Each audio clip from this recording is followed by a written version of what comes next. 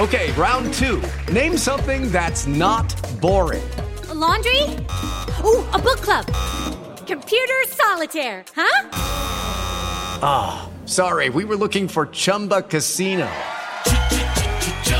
That's right, ChumbaCasino.com has over 100 casino-style games. Join today and play for free for your chance to redeem some serious prizes.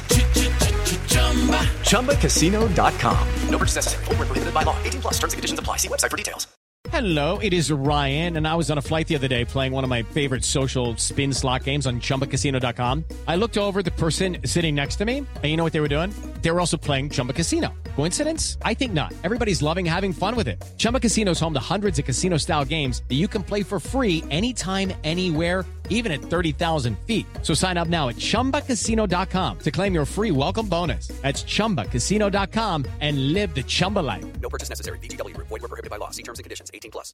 Hey guys, it is Ryan. I'm not sure if you know this about me, but I'm a bit of a fun fanatic when I can. I like to work, but I like fun too. It's a thing. And now the truth is out there. I can tell you about my favorite place to have fun. Chumba Casino. They have hundreds of social casino style games to choose from with new games released each week. You can play for free anytime, anywhere. And each day brings a new chance to collect daily bonuses. So join me in the fun. Sign up now at ChumbaCasino.com. No purchase necessary. VGW. Void where prohibited by law. See terms and conditions. 18 plus. You're listening to the IFL TV podcast in association with Lonsdale MTK Global, sponsored by William Hill. Right, we've got our own kind of Siri for Zoom now. This is Umar Ahmed for IFL TV, proudly sponsored by Everlast. What time is it? It's 11:45, midnight nearly. Gareth, yeah, it's a bizarre world boxing, and it's just got more bizarre. So, what is the latest situation with Tyson Fury and Deontay Wilder? Well, you're mentioning Tyson Fury and Deontay Wilder there, not Tyson Fury and Anthony Joshua. Let me just rewind a little bit. Obviously, we had affirmation just 24 hours ago from Tyson Fury that in his mind it was on with Anthony Joshua. We knew that the contracts needed to be looked at. That was confirmed by Bob Arum because the religious festival of Eid was going on through the end of last week.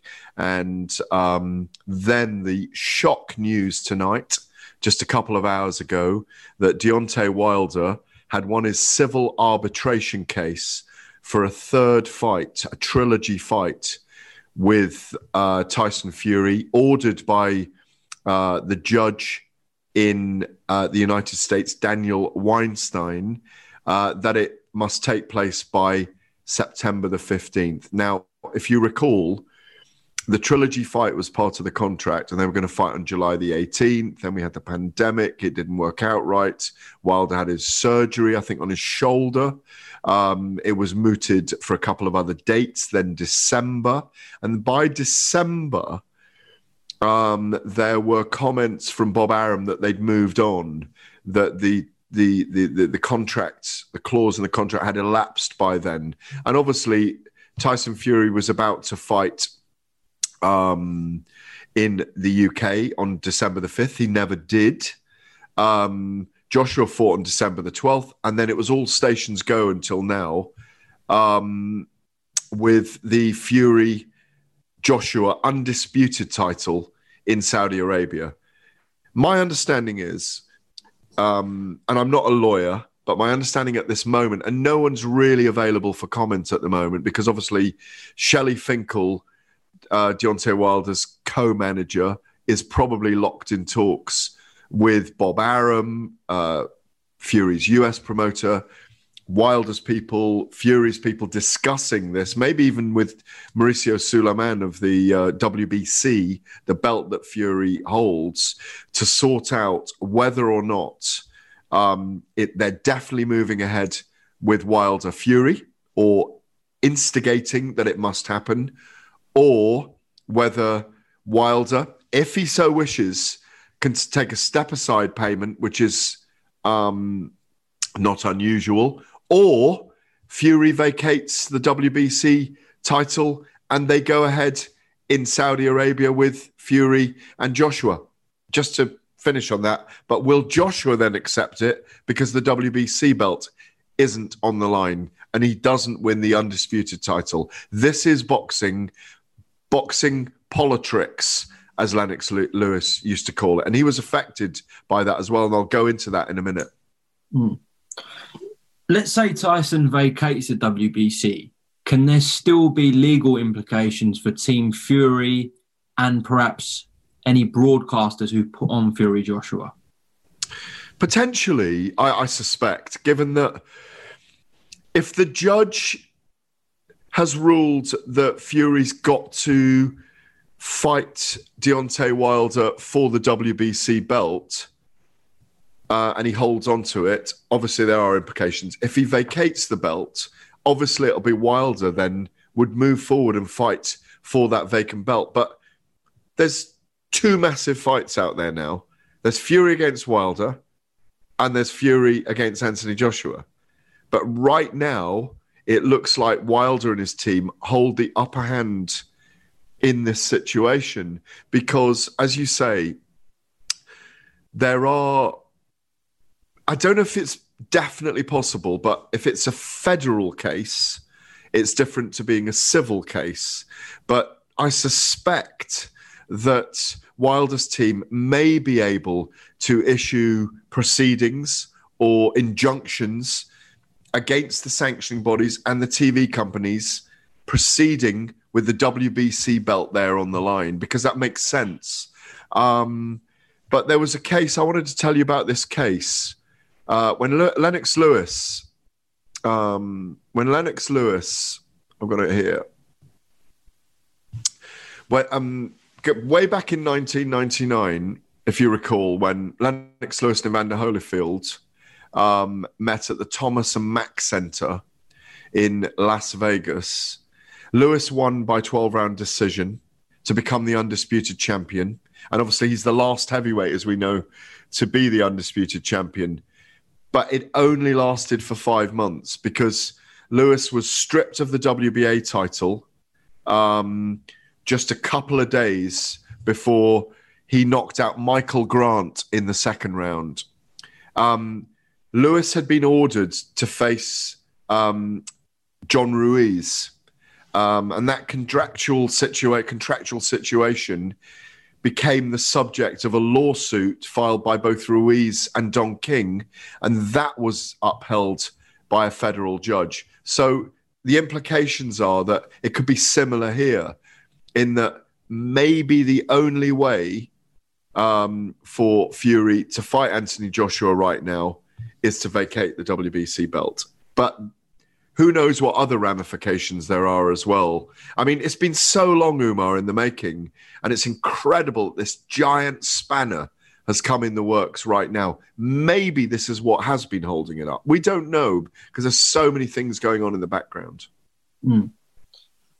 What is your gut feeling about what will happen? Obviously, you mentioned the potential possibility of Team Fury paying Deontay Wilder to step aside. But from what I've heard, money isn't going to budge Deontay on this. He wants to get back in the picture, i.e. get a shot at the vacant title if Fury or fight Fury a third time. So, Tyson, do you think he'll vacate or do you think he'll just get in there with Wilder and try and beat him again? Well, as we all know, fighters are a rare breed and who knows what's going on. I'm not at liberty to mooch around in their heads, but like you say, if you're getting soundings and people are hearing in the circus and the circuit that Deontay Wilder won't take, I just put out a figure earlier, 5 to 8 million, when he's seeing, and, I had a snap reaction to what happened earlier, when Anthony Joshua and Tyson Fury are up for earning 60 million plus for fighting each other in Saudi Arabia, he's perhaps looking at that and going, well, that could have been me. So maybe 5 to 8 million is not enough. Maybe 15 million is not enough. Maybe the money is not enough. And as I say, fighters being a rare breed, maybe he just wants to get it on again with Tyson Fury. Maybe that's deeper than the money. The money's always important. Maybe that's deeper in his mind than the money. So, What do I think Tyson Fury will do? Well, Tyson Fury's already said he's never fighting Deontay Wilder again, if you recall. Do you remember? Yes, yeah. It's a royal mess. It's an absolutely royal mess. We've got 3 brilliant heavyweights at the top of the tree, and at the moment, we just don't know who's going to fight who. We got an August the 14th date. We got a September the 15th date. And right now, at midnight in the UK, a day after we were all celebrating perhaps that the fight was going to be signed this week, we've got nothing but arbitration and potential just settlements and court cases and proceedings. So I'm exhausted. I really am exhausted by this fight and this top of the tree of the heavyweight division. But it was forever thus.